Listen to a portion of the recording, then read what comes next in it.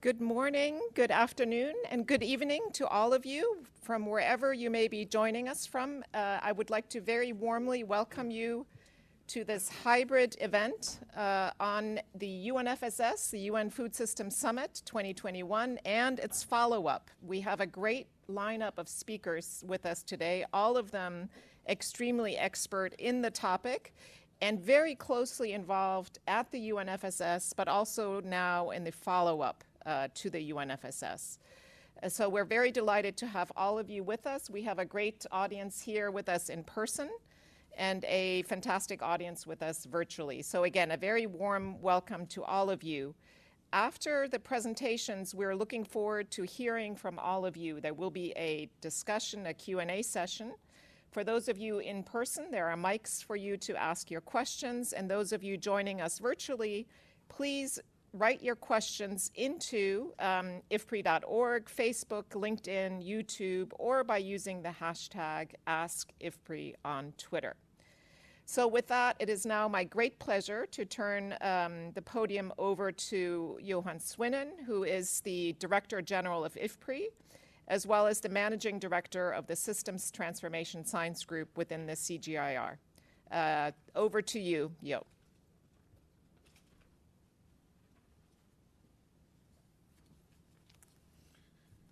Thanks very much, Charlotte. Good morning, and good afternoon, good evening in other parts of the world. I was just talking to Joachim about we still have to get used to this new hybrid form of meetings, knowing that we have some in the room, but we have many more other people not in the room, but still being with us today, both in terms of listeners or participants in the Q&A, but also the presenters. It's a great pleasure for me to introduce or have a few introductory remarks for the event today. It is obviously a very important event. It's a very important issue we are talking about. And so the policy seminar on science and innovation for food systems transformation, I think, is very timely as well in terms of the follow-up of the United Nations Food Systems Summit of 2021. As Charlotte already said, I think we have a fantastic lineup of speakers today. We have the leadership here of the 2021 process, both the UN Special Envoy and the chair of the Scientific Committee, and also the current director, the current leader of the Food Systems Coordination Hub, and several eminent international experts on the topic also on the panel. As you undoubtedly know, in 2021, the UNFSS engaged a wide range of stakeholders in the dialogue on the importance of a systems approach to food system transformation. And we know by now that food systems require urgent transformation. We all know that there are many challenges that our current food systems have to do with food security, nutrition, climate change, biodiversity, etc. We also know that food systems are changing quickly. Okay, our food systems today are quite different than the world they're operating in than they were 20 or even 20 years ago, even a decade ago. And so we are today in a new normal, which seems to be characterized more by volatility than by stability.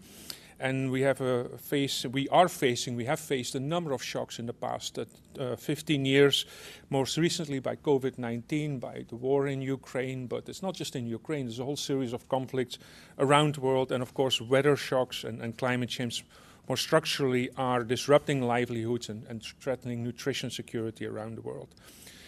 We also and this was very much emphasized during the summit, I think, was that we need to transform these systems by action at the global level and at the local level. Local meaning can mean a number of things. It can mean the nation, it could be like federal states, etc., or even village level activities. And so we know that there's a number of reasons for that. One is because conditions change. We have different climate, soil types, farm structures, level of development in these localities, but also many of the policies that are needed, the strategies that are needed for food systems transformation are set at these local levels. A food systems approach requires that we have a number of things that have to be addressed. Technological issues, social issues, political issues, and all of these conditions, these requirements are needed to enact meaningful change in the food systems that we see today. Even the most promising innovations and technologies do not come to fruition. They are not scaled if we don't have the right institutional and political and policy setup to make these things happen. And I'm sure we will hear a number of examples today of that, and I'll come back in my intervention later on that as well. Let me just say that IFPRI and the CGIAR more broadly are extremely happy to host this event. We have been very active participants in the Food System Summit preparation, and since then, and our job is to provide scientific input, evidence-based policy recommendations, and also engage with the people who have to make the decisions, I think. In IFPRI specific case, we have been involved in a number of activities, and particularly on the Science Committee, which Joachim van Braun was chairing, and also in two important levers of change, the gender and the finance gender. I'm not going to go in detail here on this. I just wanted to say I think the gender leader did great work in reaching a consensus among the stakeholders on an actionable agenda for policy dialogue in promoting gender equality. And a key point there, I think, was the important role was identified of accountability mechanisms. And these are things we are working on today, for example, in the Global Food 50/50 report, which comes out every year. And so there we contribute to this. I think also on the finance side, this is something which everybody talks about, but actually the concrete implementation, the choices there, the decisions that need to make place, the changes, I mean, there still is a lot of work to be done. We know there's trillions in hidden costs every year in the food system, but at the same time, we need that new financial mechanisms are needed to address these hidden costs, and existing financial flows need to be redirected, repurposed to address these as well. So I'm not going to go in this introductory remark further into this thing. Again, I think they'll come back. But in closing, I think this is an important thing we are discussing today. We're extremely pleased with the people who are here with us. And it did not end in 2021. I think nobody really intended it to end. But I think the follow-up right now, and we are in this follow-up, is what really matters to make a change going forward. And for this, both IFPRI and the CGIAR are really here to help and to contribute to this process as well. And thanks again for everybody for being here with us, and I look forward to the presentations and the discussions today. John.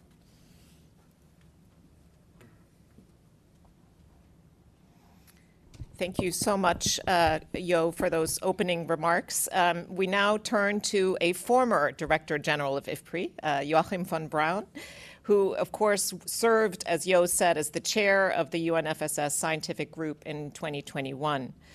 He also is a professor at the Economic and Technological Change Center for Development, ZEF.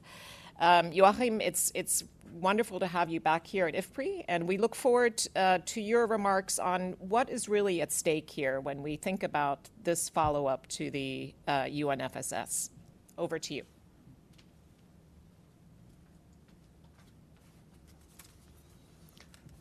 Well, thank you, Charlotte, and thank you, Jo, for having us here at IFPRI. It's always a pleasure to revisit this wonderful institute so ably governed by you and your team. I'm also pleased to welcome online colleagues from the former and current scientific group. There's Dr. Afsana from Bangladesh, Professor Mohammed Hassan from Sudan, and Chief Scientist Ismaan Al-Wafi from FAO. So that there was a scientific group and that there is a science advisory group, I think is important to take note that this process, as Jo Svinnen just mentioned, is going on. I'm particularly pleased that you, Agnes, Dr. Kalibata, President of AGRA, is here with us today. Initially, this was planned as a book release. You know, professors like book releases, but essentially it's looking backwards. But I cannot avoid mentioning, when I checked last week, how many clicks did the book have. It has exceeded 350,000 by now, since January. So there is apparently a demand for this initial stock taking of the Food System Summit scientific group input, that we did bring together with this book. 50 chapters, diverse perspectives. It is not a set of commandments. It is diversity, as diverse as the food system is. I would like to briefly do a balance sheet of the UN Food System Summit 2021 and highlight a set of promising outcomes and a set of unfinished business. Among the promising outcomes is number one, strong political and societal engagement. The summit was much more inclusive, mobilized nations and stakeholders with multiple dialogue formats. Never before has the world discussed and considered food systems issues at this scale. Secondly, the outcome is an action agenda. The UN Secretary General's statement of action, Agnes, I'm sure you had a heavy hand in this, with its systems focus, not just hunger, not just agriculture, food systems focus, and the 5 action areas to help inform the transition, is targeting to realize the sustainable development goals related to food, environment, health by 2030. And the follow-up process is an outcome of this action agenda. Because the Secretary General had requested for a stock-taking event 2 years after, and that will already be this summer in July. And the hub director, Stefanos Fotios, will brief us on that later. A third promising outcome is the national level implementation. That was appropriately emphasized. And science and innovation played a key role in these initiatives at national level. 62% of countries' national pathways documents have a serious emphasis on science, technology, and innovation for the transformation of food systems. Unfortunately, however, the countries which are seriously affected by hunger and undernutrition do not show in their documents of their national pathways a strong emphasis on science and innovation. That, I believe, Jo calls a CGIAR to action, because these countries need capacity building, capacity support in bringing innovation to the agenda. And last, I would highlight that there was this broad scientific engagement in the summit like never before, with academies of sciences, research organizations, and so on. And with a broad perspective, Luis Fresco, one of the vice chairs of the scientific group, emphasized successfully the key role of One Health. So people health, environmental health, and technology. So these were promising outcomes. The unfinished business, I think, includes at least 3 points. One is the lacked facilitating of strong global level actions in key areas such as climate, COVID-19, and trade to accompany the national level actions. The acute food crisis was not sufficiently addressed by the summit. Secondly, we failed to develop a finance agenda for the investments needed to achieve the end of hunger and other key targets. IFPRI has contributed with an important paper to this process with a proposal on finance, and I'm glad to note that there is already now follow-up on the finance agenda. And third, there are deficiencies in strengthening capacities for implementation of actions at national level, especially in emerging economies. Let me leave it at that. It is probably too early to do a proper balance sheet on the Food Systems Summit, but we need to follow up with this meeting. I hope it's not the last one. And I'm sure we will hear lots of further engaging comments from the colleagues in the audience and on the web. Thank you.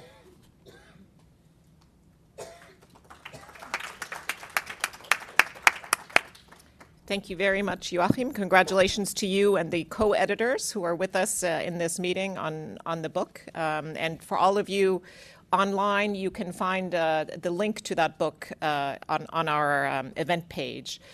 So I think Agnes Kalibata obviously probably doesn't need much introduction. I just would like to reflect that in the run-up and during the UN Food System Summit, Agnes really became the face of that event. And I think we all agree she did a fantastic job, I think, of really bringing the world's attention. Joachim spoke about how much attention and participation there was at the summit. And I think all of that is due to your great effort. So, as you know, Agnes served as the special envoy to the UN Food System Summit, and of course she is and continues to be the president for the Alliance for a Green Revolution in Africa. We're delighted to have you with us, Agnes, and we want to hear about your reflections from what I imagine were some pretty crazy months in your life back in 2021.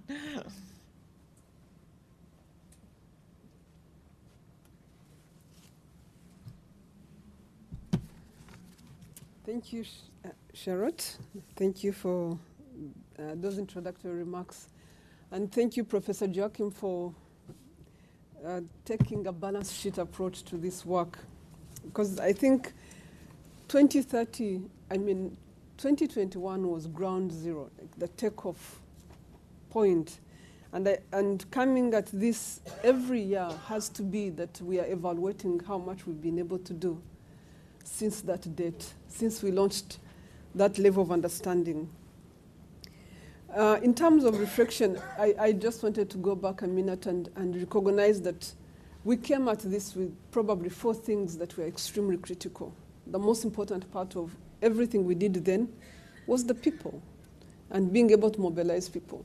So when I had a small team back then getting started, I told the team we needed to reach 5 billion people. And everybody was like, but how? How is it possible that we would reach 5 billion people? I was like, because that's the only way you can change a food system. A food system is you and I. If we can't reach people that actually make the decisions every day that we need to make when it comes to food, then we'll not have done anything.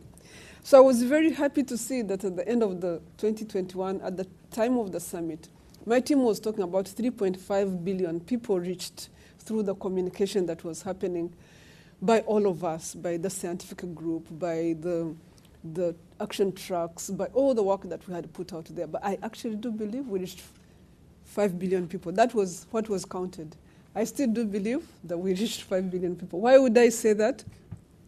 I longed, during the Food System Summit, I longed to see a major news outlet take on food systems as something they understood. Of course, something like CNN would have been the icing, but they didn't. They kept, going round and round. Today, there's actually a program on CNN on food systems, starts with our food systems or something. And I'm like, they had to wait this long to figure out that they need to be talking about food systems. It doesn't matter. They are now talking about food systems. And doesn't matter, the world out there, and each of us is very much aware, and that was the purpose. That's the reason we went out there. So engaging people was really critical. Engaging governments was another thing that was extremely critical to what we did. We had all 196 governments, we had 193 governments engaged in the food systems conversation. 193, maybe 3, I don't know what was happening, but 193 did.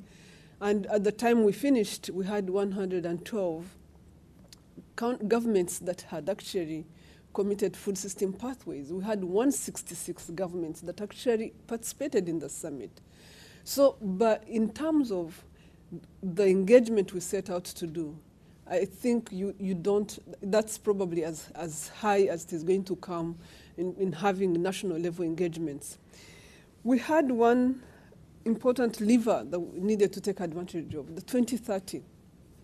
The 2030 was our North Star in a way, but there are so many others. The 1.5 to me becomes such a critical part of what we were doing.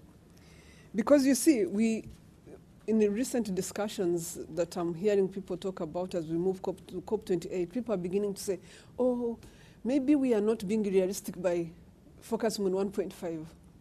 And for me, the thing is, if you live in my part of the world, what would be unrealistic would be to not talk about 1.5. We must stay within 1.5. If you see what is happening in Kenya, if you see what is happening in Somalia, 42,000 people dead because they can't access food in our world today. Honestly, 1.5 is a luxury. To not want to be in 1.5 is a luxury because we live, even today, it's something that we need to address. So I do think that the fact that we are talking about 630 million people that will still be hungry by 2030 is not a challenge we should take lightly. And Professor Joachim did lay out some of that. It's a different world. Things are moving very fast. I think it was Professor Nin who did that. Things are moving very fast. How we started out when we set out to 2030 is very different from where we are at today. But 630 million people in 2030, with all the frameworks we've signed, with all the agreements, with all the knowledge we have, would be a shame to our world, to our generation, to be honest with you. Because what is it that we don't know? So going back to the food systems, I wanted to call out what I see as some of the, I will not do a stock take because Professor Joachim has done some form of stock take. So I just wanted to call out probably 4 areas that I feel that we can work on together further to take advantage of, to ensure that we strengthen this work that we have started together. We learned from COP26 and COP27 that actually those meetings that are happening outside the COPs are extremely critical to informing, to keep the matter and the issues in our minds, but also to engage other people and to move the conversation from a non-negotiated, is nice to have conversation to actually now a more deliberate conversation that we need to hold ourselves accountable to. So to see that food systems beginning to move towards what people are looking at with regards to negotiations, to see that people are recognizing the role of food systems and how they impact the whole idea of climate change is extremely important, and it won't happen unless we keep those conversations going. We need to take advantage of NDCs and other negotiated frameworks like what we are calling national adaptation plans. NDCs give us an opportunity to hold governments accountable to things they've already committed to. And for us to move some of the food system indicators that are critical to reducing the impact of the food system into NDCs would be really good. And of course, for countries that need adaptation to start coming through on that would be also good. We need to stay on top of research and documenting innovations where they happen. There are so many things that are happening in the food system. It has so much has been catalyzed, and I just feel like there's a lot that is not being captured. So I give you an example, a very practical example. We've been working in Africa. We've been working on going beyond national pathways. We look at national pathways and we say, okay, these are political statements, but how do we go beyond them? How do we make them actionable? And we've worked with a few countries to put these things forward. But I just feel that because we are not your typical research institution, it's taking forever, it's taking forever for the world to understand that actually we do have a beautiful product here. We've got an African Union to adopt in its biannual review to look at this and adopt these indicators, food system indicators we are putting forward. We've gotten a few countries to clearly and think through the gaps that they have across key elements of the food system and come up with solutions. But I just feel like maybe because we're not IFPRI, we are having a hard time, I'm just making a joke of it, but we're having a hard time convincing people that actually these are things we thought through. that actually these are things countries have thought through. So how do we take those type of innovations and build on them? It's really unfortunate. Sometimes you go to these meetings and people tell you, oh, countries don't know what to do. I'm like, no, they know what to do, except you're not listening to them. So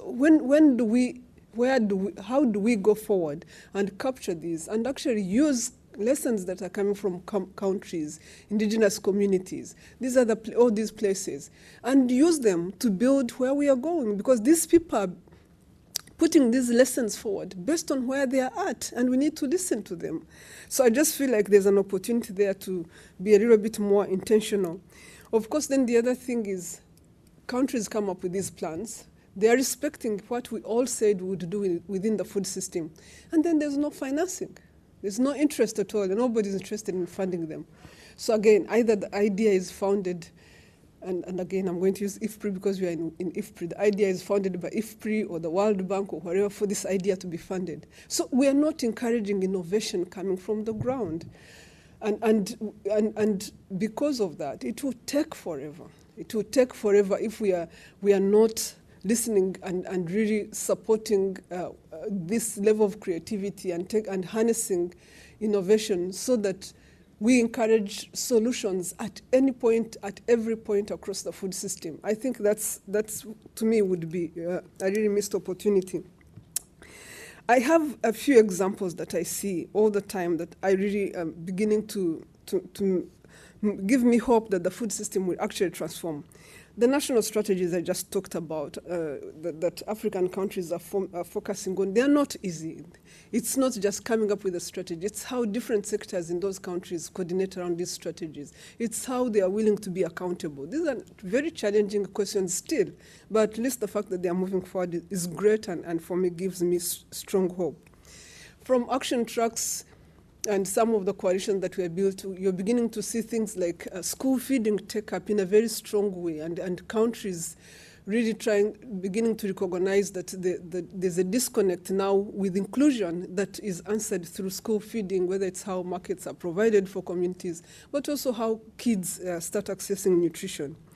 The whole idea of regenerative agriculture that is beginning to pick up with a focus on soil carbon, but for us who live with farmers every day, with a focus on how that might help them get a crop where there's a failed crop during droughts. These things are becoming important, but these communities can't do it on their own. We have to, again, build a body of evidence around them and pull in other people and pull in the right resources. And then there's also this whole area around agroecology that, interestingly, because we are doing it as an institution as well, we are beginning to see some good work there.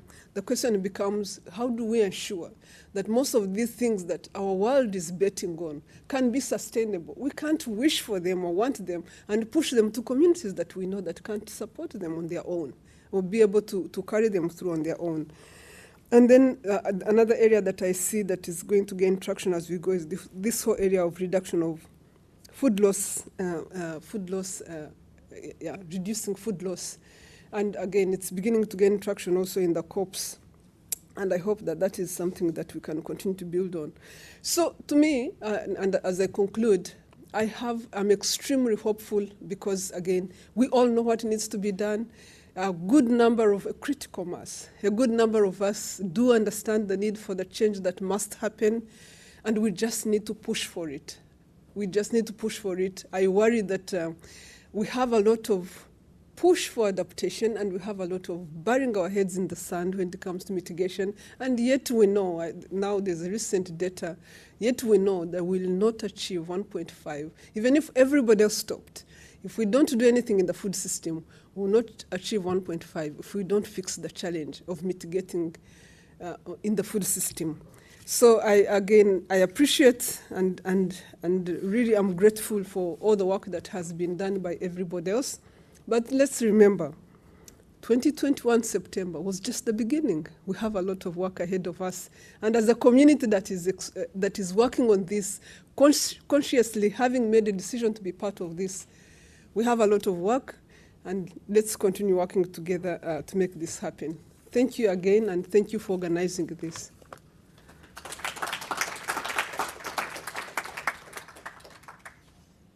Thank you very much, Agnes. We'll now turn to a presentation by Stefanos Fotiou, who is heading the coordination hub at the UN for the food systems follow-up, and which is housed at the FAO, but it is a UN coordination hub. So we thank Mr. Fotiou for his remarks, and we'll roll his video now.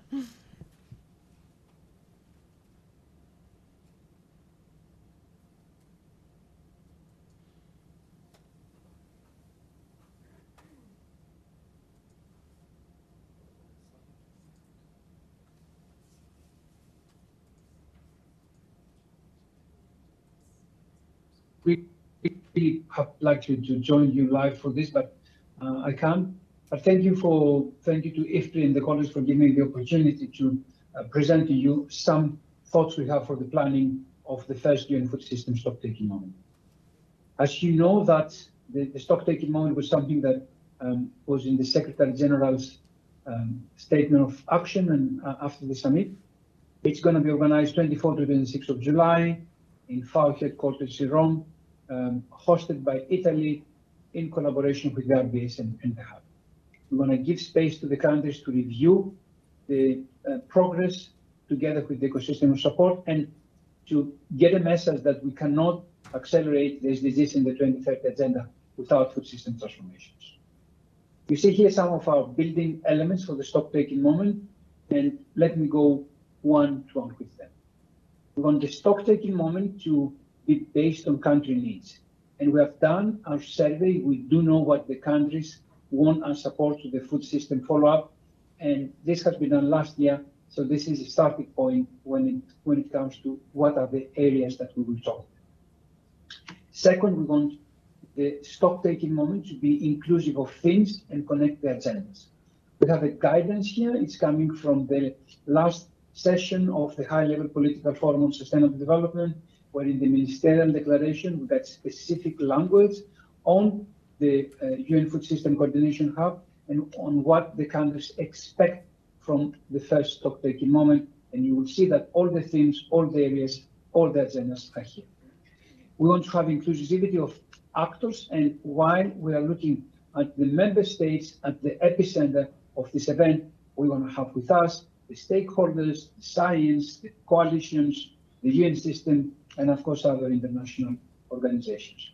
There's a call for expression of interest for non-state actors to participate. Please look at the website, and if you are members of non-state actors, submit your application.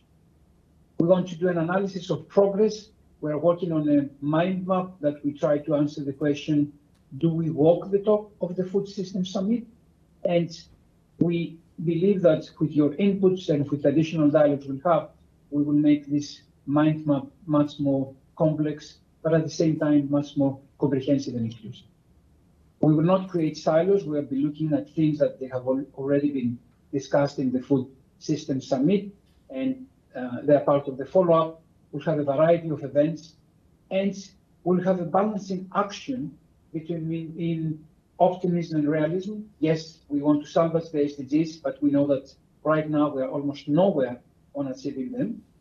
We need to talk about success by identifying persistent problems.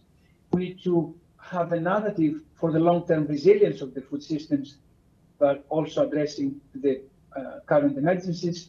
And we need to look at the future by learning from the lessons of the past.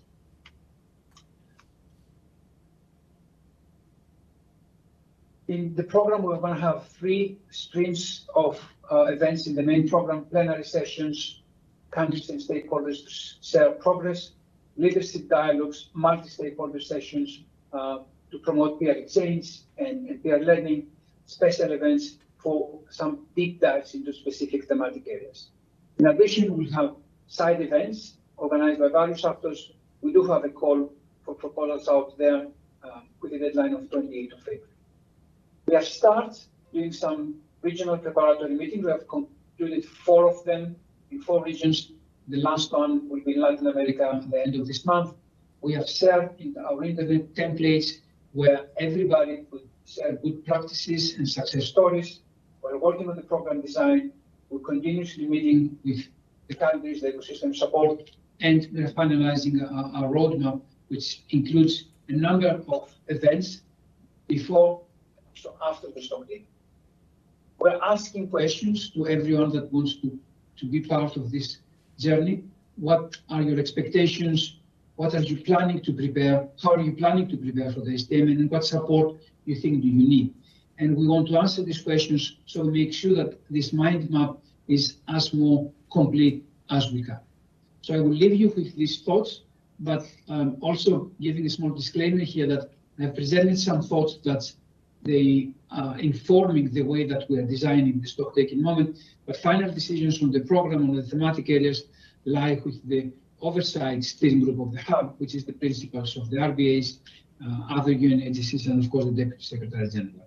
So all the best for your meeting today, and I'll be looking forward to continue working with you. Thank you.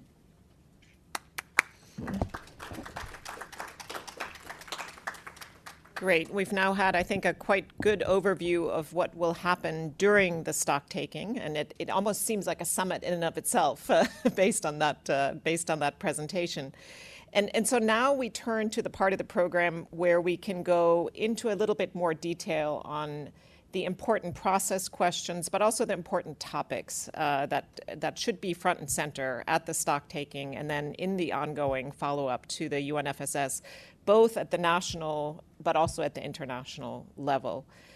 So we're delighted to have 3 of our 4 panelists here are actually served as members of the scientific group, and 2 of them continue to serve as members of the new scientific group, and that's Ismahan and Afsana. So we're going to start with a presentation on the importance of bringing together multidisciplinary science to this big enterprise of food systems transformation. And we have a great speaker with us, Mohamed Hassan, who is with the World Academy of Sciences and did serve as a vice chair of the UNFSS scientific group, talking to us today about how we can best bring together scientific expertise to advance food systems transformation. Thank you for being with us, Mohamed, and we'll tee you up now to come up on the screen.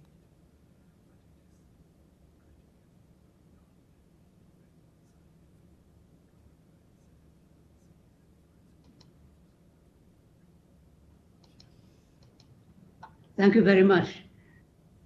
Can I have the first slide, please? Hello?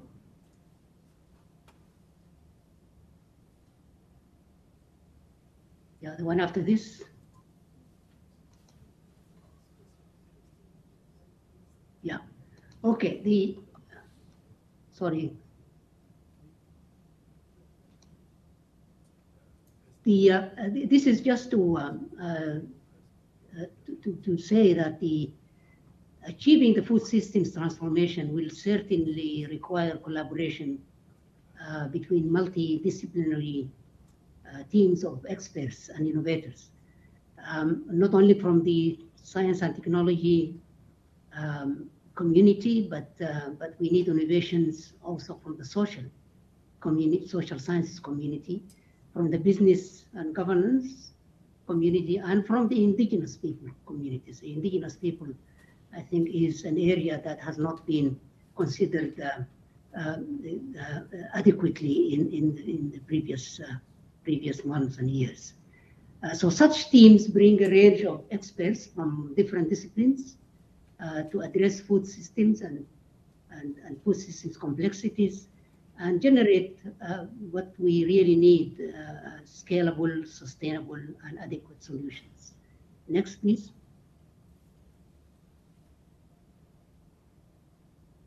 Next.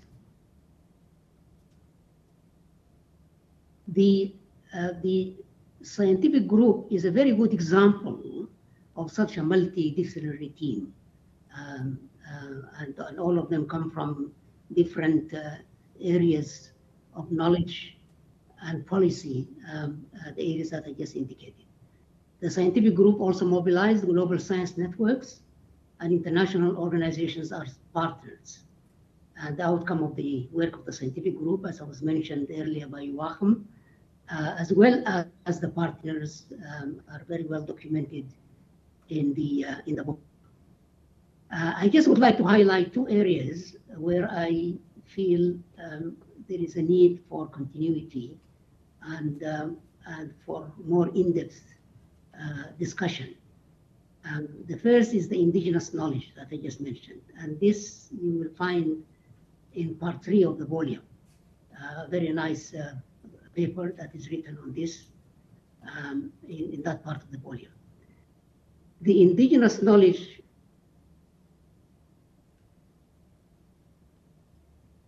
crops have been strongly highlighted. And here we see the use of digital technologies for the documentation of the indigenous knowledge have been extremely successful in a number of countries around the world, including India, Brazil, China, and so on.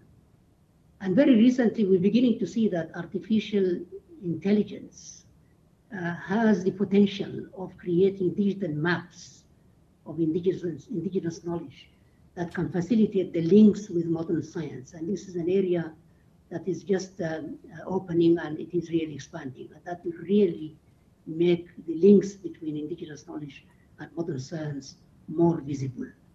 And the inclusion of the indigenous knowledge, I'm happy to say, in the IPCC future assessment reports is now being considered very seriously.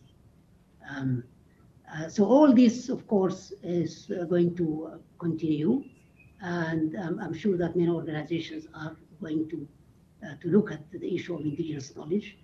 In particular, I would like to mention the initiative that is coming very soon in October 2023, and that is the initiative of the Pontifical Academy of Sciences, which is going to organize a workshop on indigenous knowledge. And here, the Pontifical Academy of Sciences would like to look at indigenous innovations coming from the indigenous communities and the science and technology innovations combined for issues related to resilience to climate change, to biodiversity loss, and to health. The second issue is the issue of climate change. And again, this is a very important issue that was addressed in the book, in part 4 of the volume. And here we really talk about two issues that are important: the climate resistant food systems, this is the drought resistant crops, and the reduction of greenhouse gases emissions caused by food systems.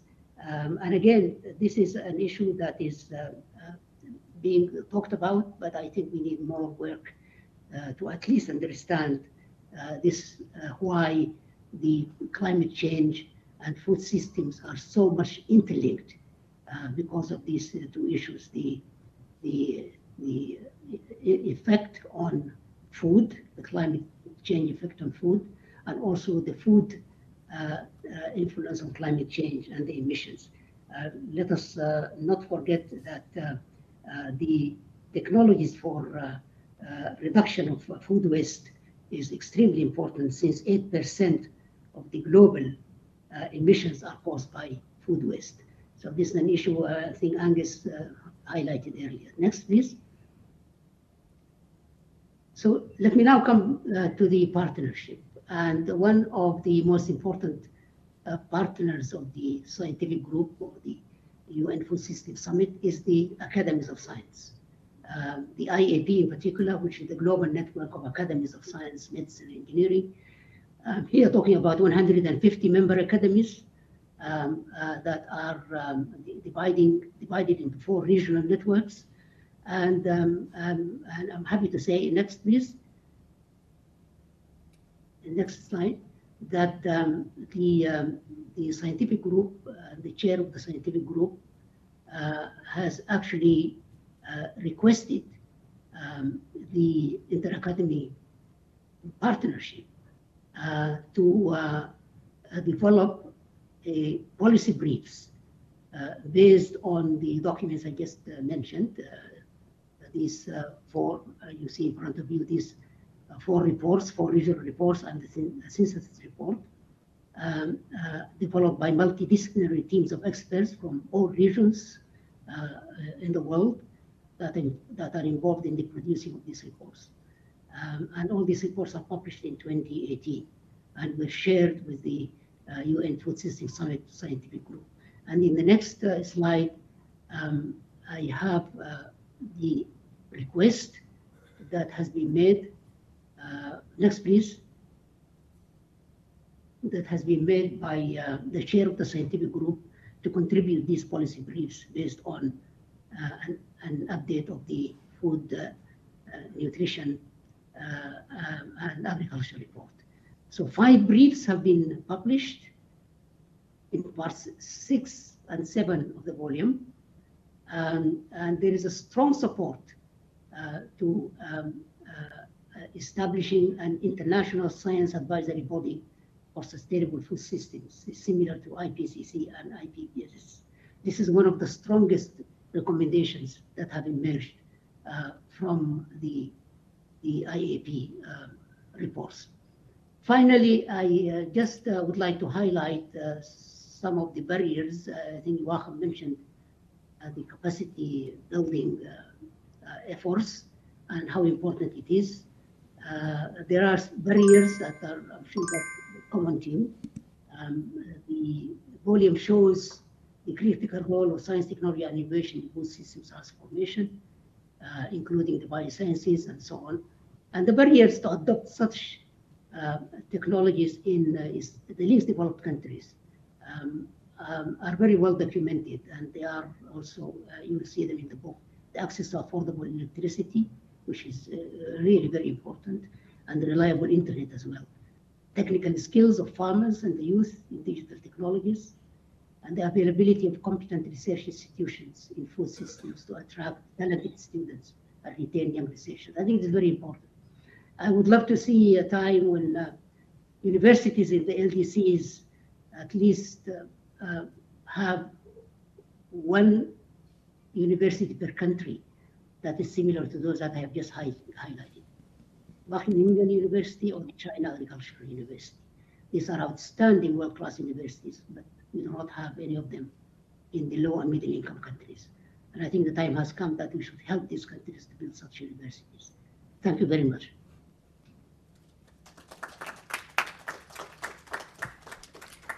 Thank you so much, Mohammed, for highlighting the work of the Inter-Academy partnership, very important, and your important call at the end there for ensuring scientific base in low and middle income countries, hugely important. It's my pleasure to introduce our next speaker. Kawsar Afsaneh is also joining us virtually. She was also a vice chair of the UNFSS scientific group and continues in the new scientific group that will continue to advise the follow-up to the UNFSS. She is with the James P. Grant School of Public Health, housed at Brak University in Bangladesh. And thank you so much for joining us, Kawsar. You'll address today what we need to understand about food systems transformation in order to advance nutrition and health. Over to you. Thank you.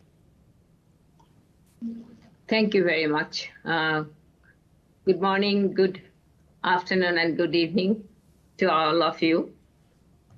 And today's talk is quite critical. And we know that globally we have done so well in many issues, but still we know that we haven't done, and we have not probably not done justice to what we have been discussing today. So that is the malnutrition situation, which is worse and widespread and unacceptable. Still people remain hungry. Still people are suffering from food insecurity. We know that undernourishment under 5 children is going down, declining, but still it's widespread in low and middle income countries. On the other hand, obesity and overweight rising alarmingly across the world, but more so in the developed world. And this evidence actually, has numbers, and numbers are so huge, and give us an alarming alert to everyone that wake up the world, you need to work in this specific area. And especially this malnutrition and the food systems and the health It's so much interconnected that we can see that what is happening if malnutrition has a severity on the health. That's the global burden on malnutrition leading to deaths and diseases. Under 5 children, deaths, 45% underlying causes of deaths is due to malnutrition. It's unacceptable. Still, imagine that over 500 million people in the world are suffering from diabetes mellitus because of the diet-related factors, and 1.2 billion actually having hypertension. And that why it is happening? It is because of our food quality is so poor, and that is one of the #1 risk factors for our global burden of diseases. And we know that, there's so much evidences on this, but I'm not sure that how much serious we are taking this into consideration. So especially when you talk about, food, nutrition, health, one of the issues is quite critical, that is the healthy diet. And what do we mean by healthy diet? We are actually still struggling with the definition of healthy diet. But from our work in the scientific group in UNFSS 2021, we actually came up with a very clear definition of safe and nutritious diet. Food is actually healthy diet. And 3.2 billion people are not able to access this healthy diet in the world. So what is happening? Is it our food system or is it other factors? Yes, there are many drivers. There are many factors that are affecting this.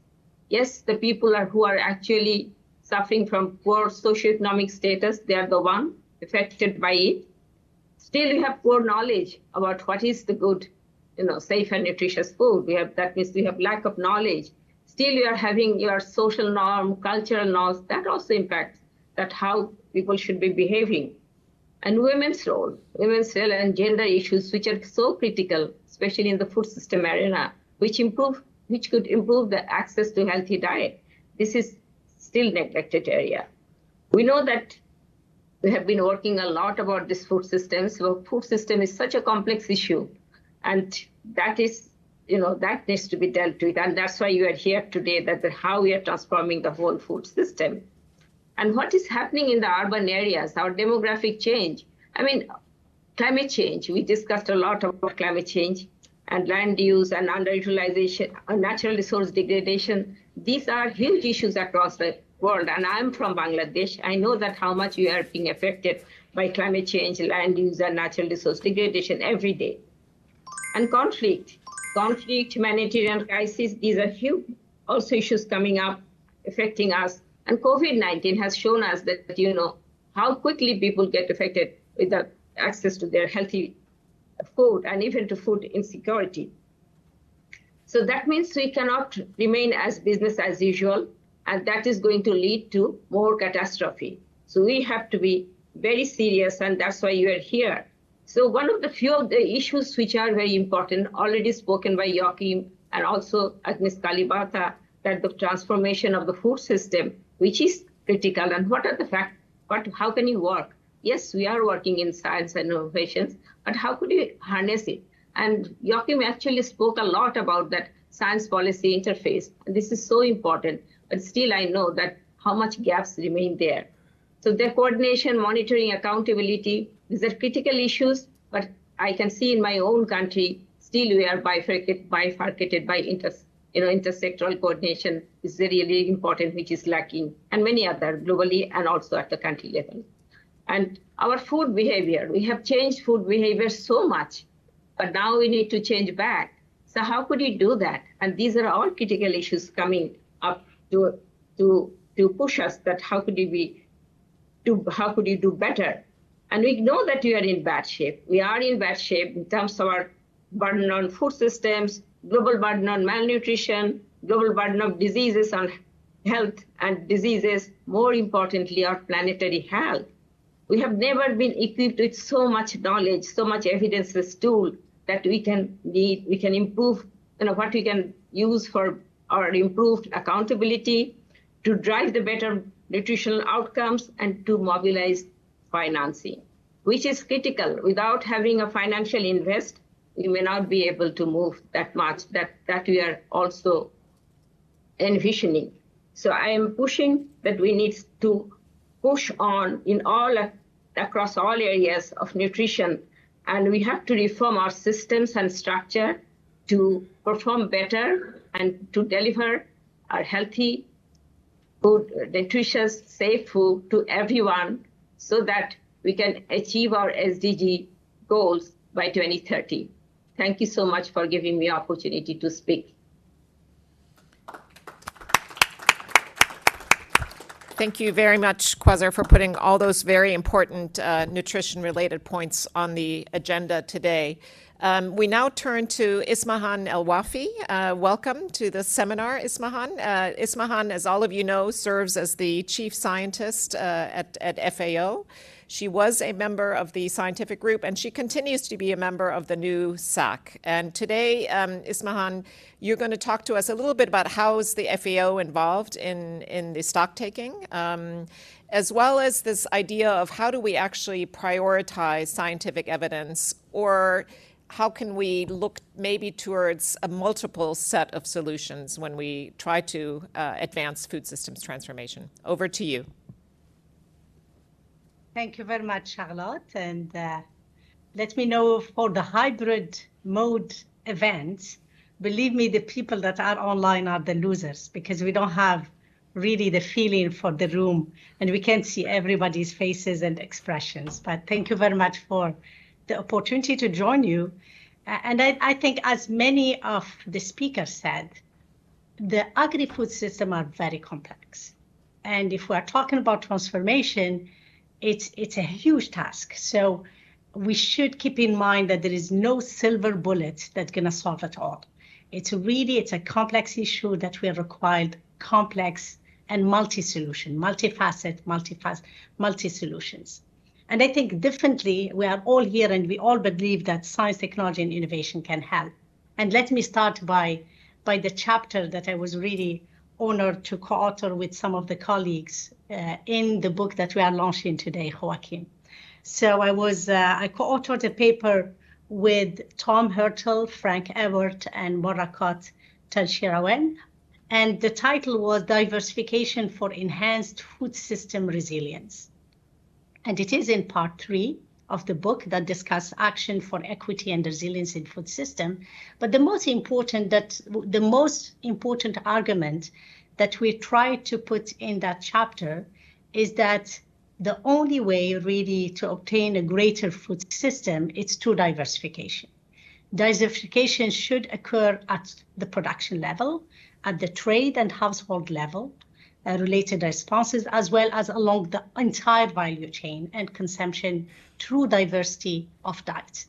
So I always say why we have only 2 megaphones, Samsung and iPhone, or why do we have big companies like Nestle and Unilever? We should have thousands and thousands of them. So that's in the processing. The same thing in the production. So the monoculture was pushed by multinationals, and multinationals are getting bigger and bigger, and that is getting us into unilateral systems. So if we want to really change the system, we should change the way we produce, the way we process, the way we trade it, and the way we consume it. The paper also analyzed how diversification at the global, regional, and local trading system has led to resilience of food system from time to time. And we are just within the midst of the war in Ukraine, and we saw the disruption in the value chain again. And again, there, where you have diversification, you have better resilient system. Diversification also can achieve the resilience to various types of vulnerabilities. So we're not talking about only shocks that are climatic, for example, but also other stress, be it conflict, be it financial, be it climatic or others. So I don't want to spend too much time on the chapter per se, but just to tell you that this, for me, it's really very important. As we are thinking about going forward with a transformation plan, a change agenda, we need to really keep the diversification and the multi-solution at the heart of it. So let me go back to FAO. How are we going to do it? As you know, all of you, the FAO strategic framework, it's around transformation. And that transformation, it's around a system that is more efficient, that is more resilient, that is more sustainable, and that is more inclusive. And we do that through the 4 betters, the better production, better nutrition, better environment, and better life. So the way we put the science and innovation strategy that was approved last June is really to support the strategic framework. It's really what's the best science and innovation we have to push more in a better production in this part of the world, or a better nutrition in this country, or a better livelihood in the rural setting, and so on and so forth.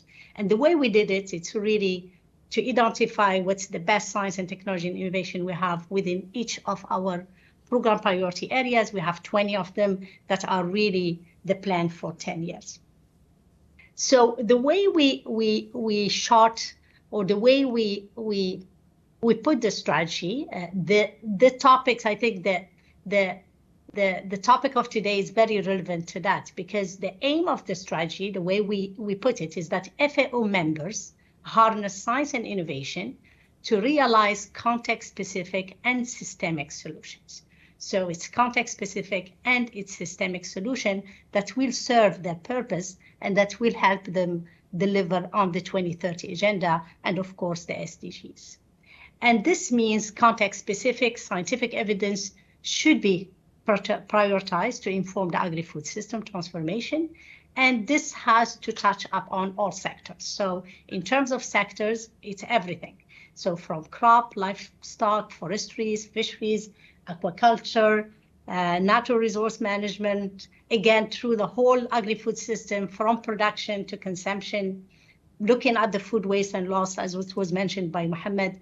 And it also has to include full range of scientific disciplines that we mentioned: natural, social sciences, economic sciences.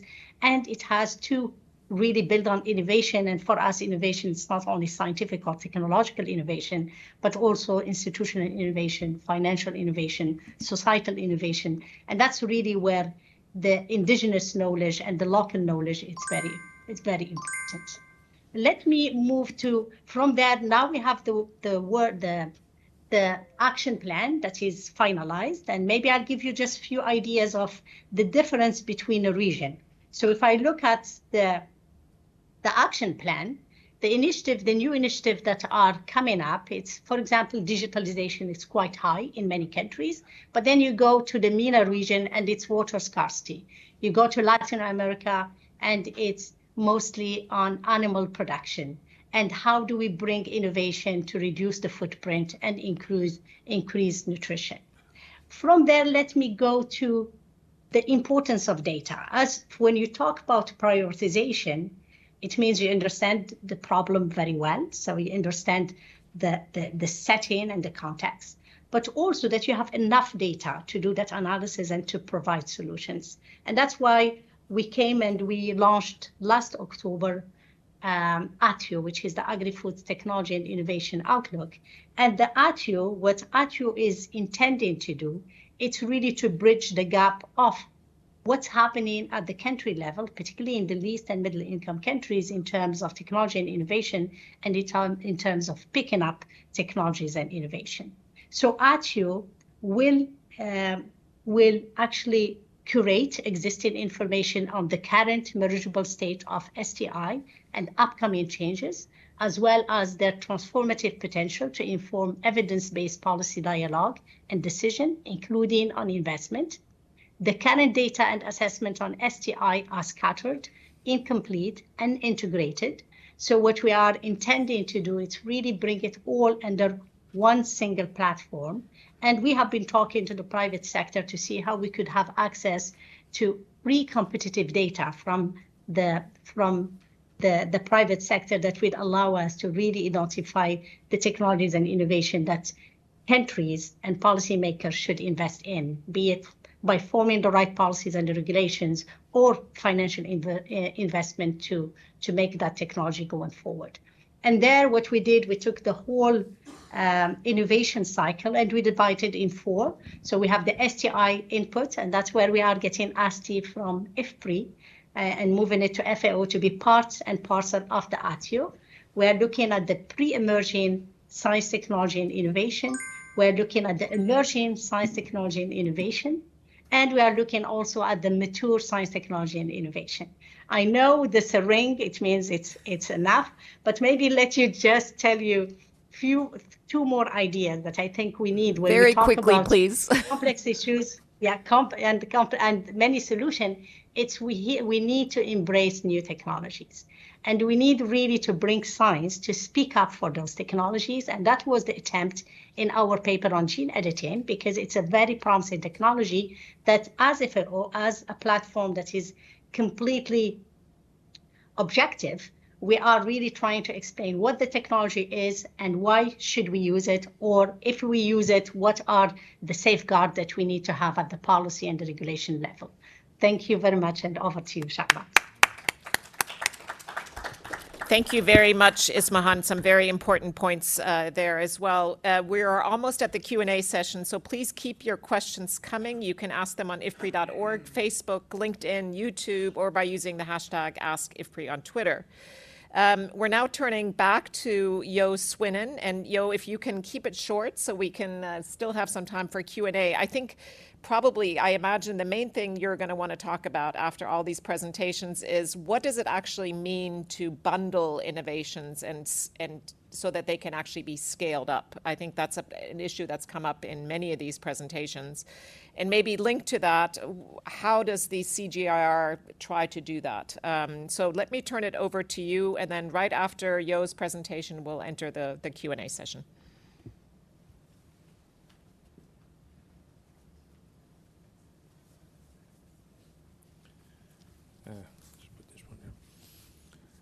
Thanks very much, Charlotte, and thanks to all the speakers. Actually, I was taking notes from all the points that were made and trying to link it to the work that we are doing and trying to do. And so I have actually a lot of notes now because I had some pre-made notes as well. So I'm going to go through and basically pick out a few of them just more generally. Well, I think in a way, the presentation have almost laid out an agenda for IFPRI and the CGIAR about things we have to do, okay? And so I have, in a way, good news and bad news. The bad news is I think that we are in very difficult times, okay? As I discussed already, we are facing what people are sometimes calling CCC times, climate change, conflicts, COVID-19 that has developed. And these have led to an unprecedented situation in the world. I think we've seen a very structural reversal of hunger in the world, which is very different than it was like during the 2008 crisis. Economic progress actually has stalled in the world, particularly in developing countries, and this is something somewhat underemphasized, but I think it's crucial in terms of understanding what's going on for the future. We've seen a very rapid growth of refugees in the world, internally or externally displaced people. They have gone up from roughly around 40 million people, which was fairly stable for almost 15 years, now gone up to more than 100 million people over the last 5 to 8 years. And that's really a major problem. And now we have big volatility in markets, both in production and in prices, okay? And so that means what we need is a strategy which addresses the long run problems, the medium run and the short run at the same time. We just cannot prioritize one over the other, I think. And you need a systems approach, which has come back several times with a strong multidisciplinary angle. The good news is, I think that's what we try to do, okay? So our 2030 research and innovation strategy of the CGIAR, which is now being implemented since last year, is doing exactly that. We very much take a systems approach where we look both at technological innovation, management innovation, and management very broadly defined, and then policy and institutional innovation at a more macro scale. And so I think this goes back, you can look at this as more as macro program, but it also addresses the point which Agnes Kalibata pointed out in the beginning. It doesn't matter if you have innovations, if they're not used. I mean, if farmers don't have the incentives to use them, or they don't have the capacity due to insurance problems or financial problems to use them. And so those kind of come together, I think, or at least that's our strategy. our thinking behind it. And then last year we also developed what we called a crisis response strategy with 7 action areas, which are different emphases and different points that come up in addition to our strategy, I think. So one of them is a new initiative, a research initiative around fragility, conflict and migration, which we are launching right now, which is led by Katrina Kosic from IFPRI. I should also mention that the 2022 Global Food Policy Report, which is coming out in 2 days, okay, is also very much focusing on conflict, migration, fragility issues and resilience against it. And so in the longer run, the more strategic things, I was pleased, well, pleased is maybe not the right word here, but what Dr. Kalibata pointed out as issues like the examples he gave, like school feeding programs, social safety nets, regenerative agriculture, agroecology, food loss and waste reduction, impact of the food system on climate. These are all elements which are explicitly addressed by some of our work there. And so I think that is optimistic, if you want, because at least we're trying to address these. Joachim's point, I think, was very important on the capacity issue, and there he says, you know, there are 62% of the countries having national pathways who are having a focus on science and innovation, but the countries which are not are unfortunately the least, the countries which are most suffering from the lack of food system transformation. And so clearly there is a role for us to play because we are active in these countries. So one of the ways we're doing that is through, we have a very strong strategy on capacity building or capacity integration, collaboration with national institutes in these countries. And for IFPRI, for example, we have been decentralizing over the past 15 years. We now have more than 50% of our staff in the countries, not in headquarters. And I think it makes our work more relevant, I think, because I think we have a better understanding of what the real policy issues is, better understanding of local conditions. It also contributes, obviously, to capacity building. And so I often give the example, I was in Kenya last year, and there was a junior researcher, and so she was joining a meeting, and she just came straight off the plane, felt jet-lagged, red eyes. And so I said, well, she went to Washington because we have a meeting. She is our local modeler, and she went to Washington to get together with modelers from all over the world. So we now do the modeling in the countries rather than here in DC and go out. Let me just maybe spend one more minute on measurements issue. And this is something I think which is really central to what we do, particularly also for IFPRI, system transformation. I think there we do a lot, but we should do more and better, and probably also more systematically and structured across countries to be able to collaborate better with the countries, but also with international organizations who want to bring this out as a strategy of basically this implementation of this global food systems transformation. So there I think we are working on getting better tools for understanding our foresight models. They are also working in the national level with developing models there. Better data collection, both more faster data collection if you want, more accurate data collection, more disaggregated, for example, focusing on gender effects which are explicitly built in. We have our food security portal, which I think I hope many of you know about, because we have a lot of things we are tracking there, such as price volatility, export restrictions, etc.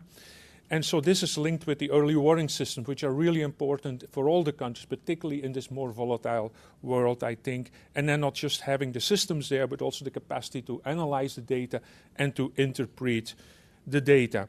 Let me end then by maybe pointing out the initiative, CGR initiative. It's a big research program on national policies and strategies.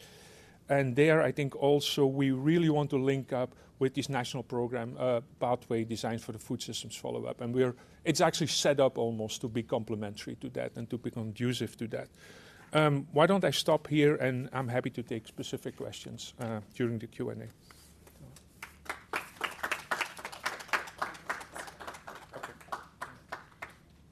Thank you very much, Jo. I invite our in-person panelists to join us up here and our virtual panelists to come on the camera so you can participate in the discussion period.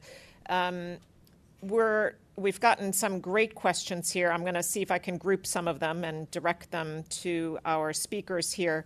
So we're going to start with, I think, the most challenging question for all of us, but I'm going to direct it to you, Agnes, because you ran the UNFSS.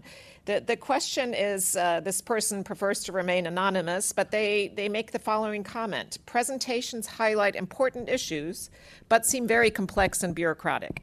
Could the Green Revolution have happened if such an approach had been used? Maybe you want to reflect on that, and do you agree? And if in fact we are focusing too much on process questions and it seems a bit bureaucratic, what do we need to do to generate, to change that dynamic?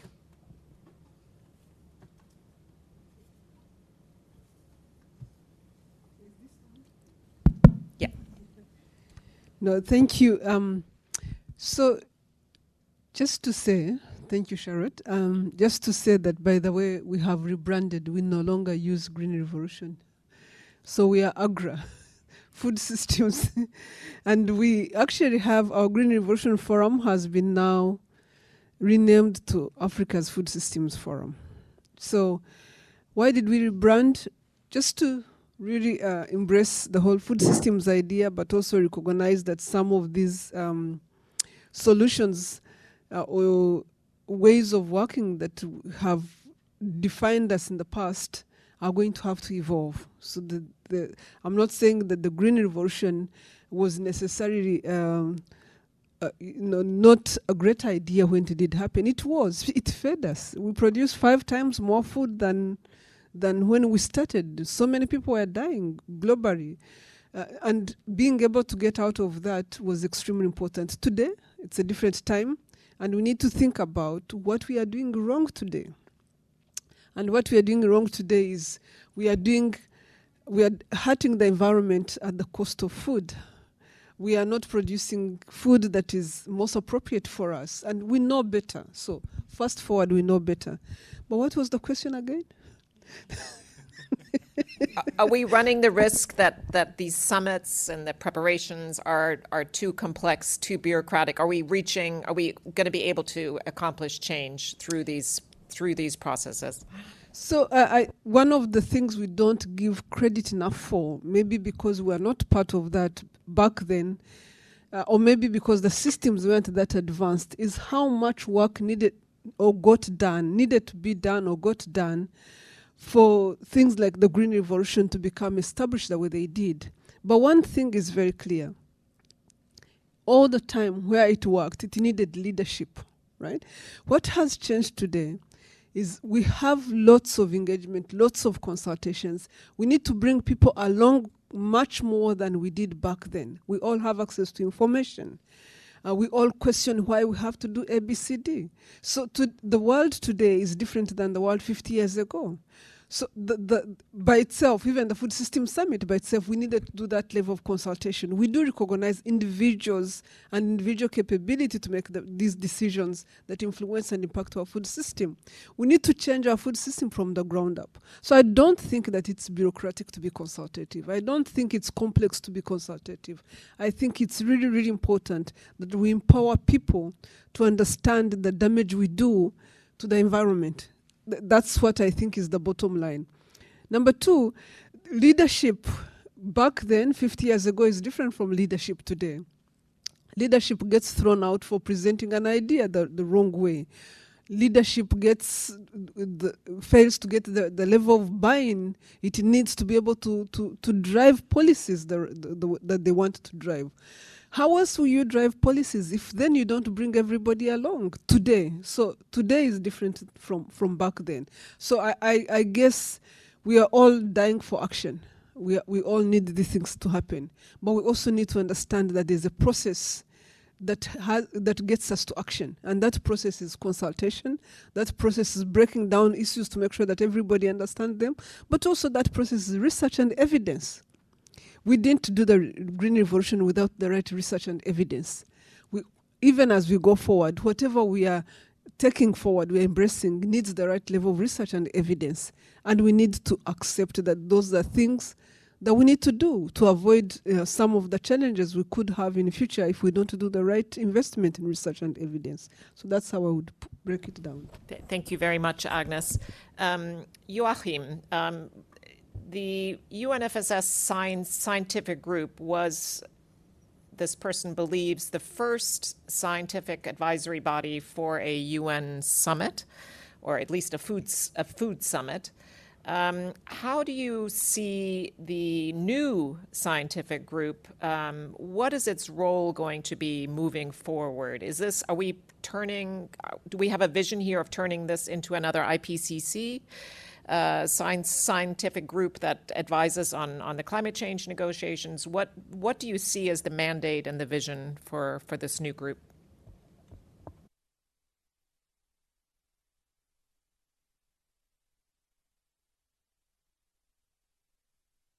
Like this. The scientific group for the UN Food Systems Summit was getting a mandate based on independence of science. So the members were appointed and to serve in their personal capacity. The same is the situation with the new scientific advisory group. The difference is it is an advisory group to the hub. The scientific group for the summit was reporting to the whole food systems summit process, and it was empowered by the delegated authority from the Deputy Secretary General, Amina Mohammed.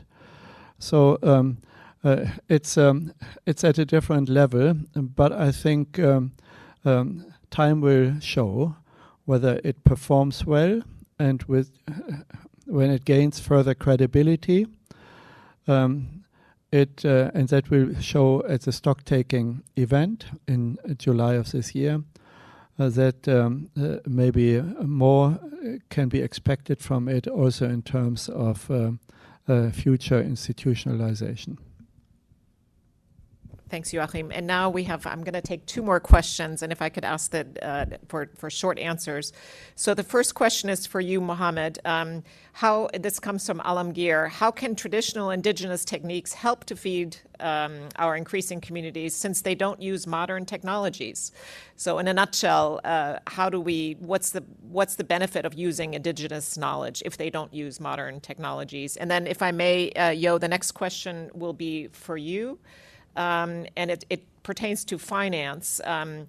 Larry Taylor from the Yield Lab, Asia Pacific, asks, how can we educate more investors about the food systems transformation process? And related to that, a question from Joseph Migunda from Tanzania. Businesses are among the key drivers of change. We haven't talked a lot about the private sector, so maybe you could briefly say, how do we position our food systems transformation plans to massively engage the major food companies and agricultural SMEs? Mohammed. Thank you very much. And all these issues are extremely important, and I just highlighted them, but very briefly. I think to interface indigenous knowledge, or what I call indigenous innovation, with modern science or science and technology innovation is a very complex issue, and we are just touching upon it.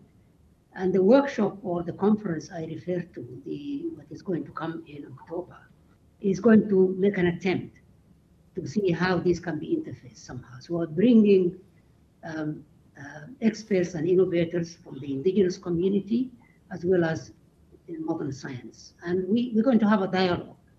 They're going to show, the indigenous people are going to show what type of innovation, for example, they deal with when they talk about food systems, or food security, or food nutrition. And then they will have also the other views from the scientific group. And I say, I don't really know how they are going to come up with common ground. But it is very clear that the two schools of knowledge are very relevant to food systems, and we really need to interface them somehow. Excellent. What I mentioned about artificial intelligence is something very important, because artificial intelligence can now create these platforms that can create links between the two. We don't know the result of it, but there is an attempt to do that. And so I think we have to be a little bit patient, but I'm sure that the solution will come.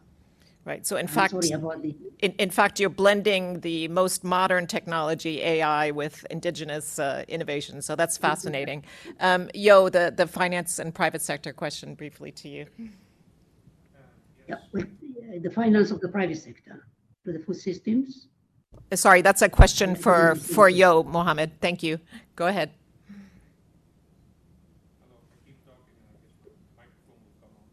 You have to press it.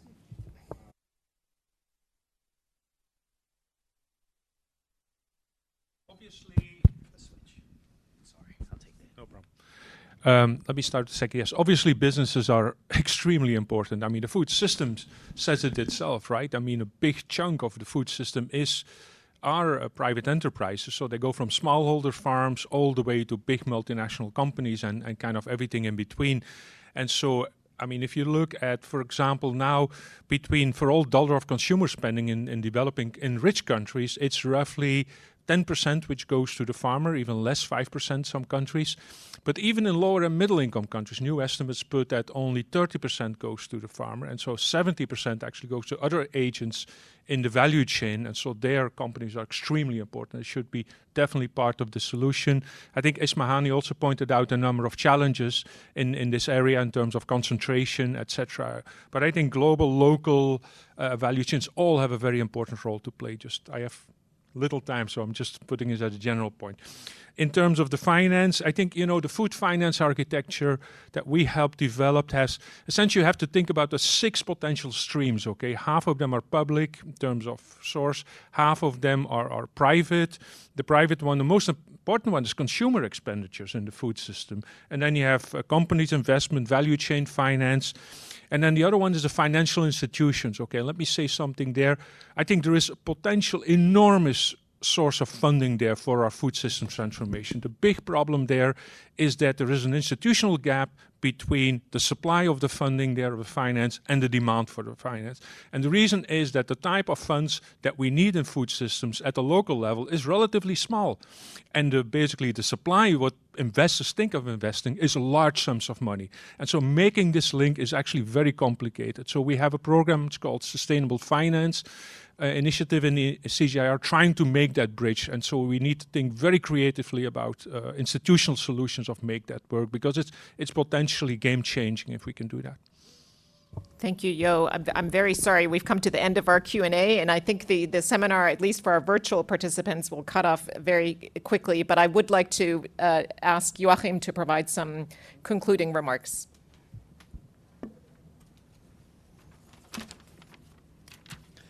Rather than summarizing, let me refer to where we are in Washington, D.C. During spring meeting of IMF and World Bank. And what applies to food summits also applies to the spring meetings this year. Food summits happen when there is a failure of the functioning of food systems. So food summits are a sign of failures and weaknesses in the system. This Food System Summit of 2021 was summit number 8 since 1943. All summits had an impact. This one also shows some impact already. During spring meetings in Washington, D.C., the call for reform of World Bank and IMF are ringing loudly through the city. To my knowledge, the food issues are playing at best a marginal role in the current debate. World Bank and IMF have not come to terms with the challenges of high inflation and budget deficits, collapsing social safety nets, and thereby the food issues and the hunger issues have not been appropriately addressed. That needs to change. I believe the community of the follow-up activities of the Food Systems Summit, the Strategic and Scientific Advisory Group, IFPRI, the CGIAR, have a key role to play to change all that. Let me close with a prediction.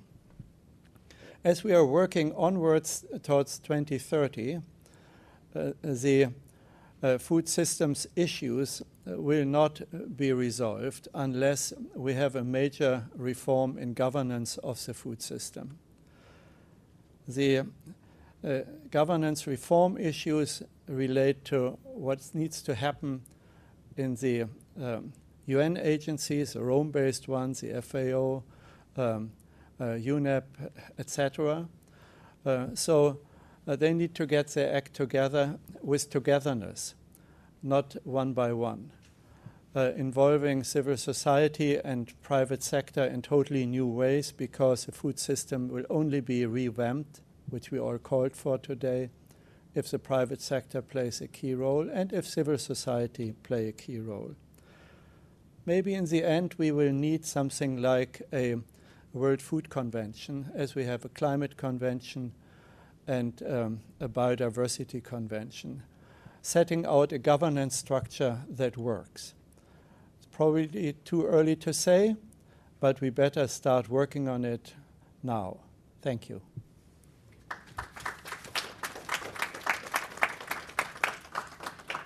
A very big thank you to all of our speakers. Let's give them another round of applause. And please join us outside for some refreshments. And thanks to all of us, all of you, our in-person as well as our virtual audience, for joining us for this discussion. Next Thursday, we launch the Global Food Policy Report, which Jo Swinnen referred to. It is on rethinking food crisis response. So look forward to seeing many of you again on Thursday. Thank you.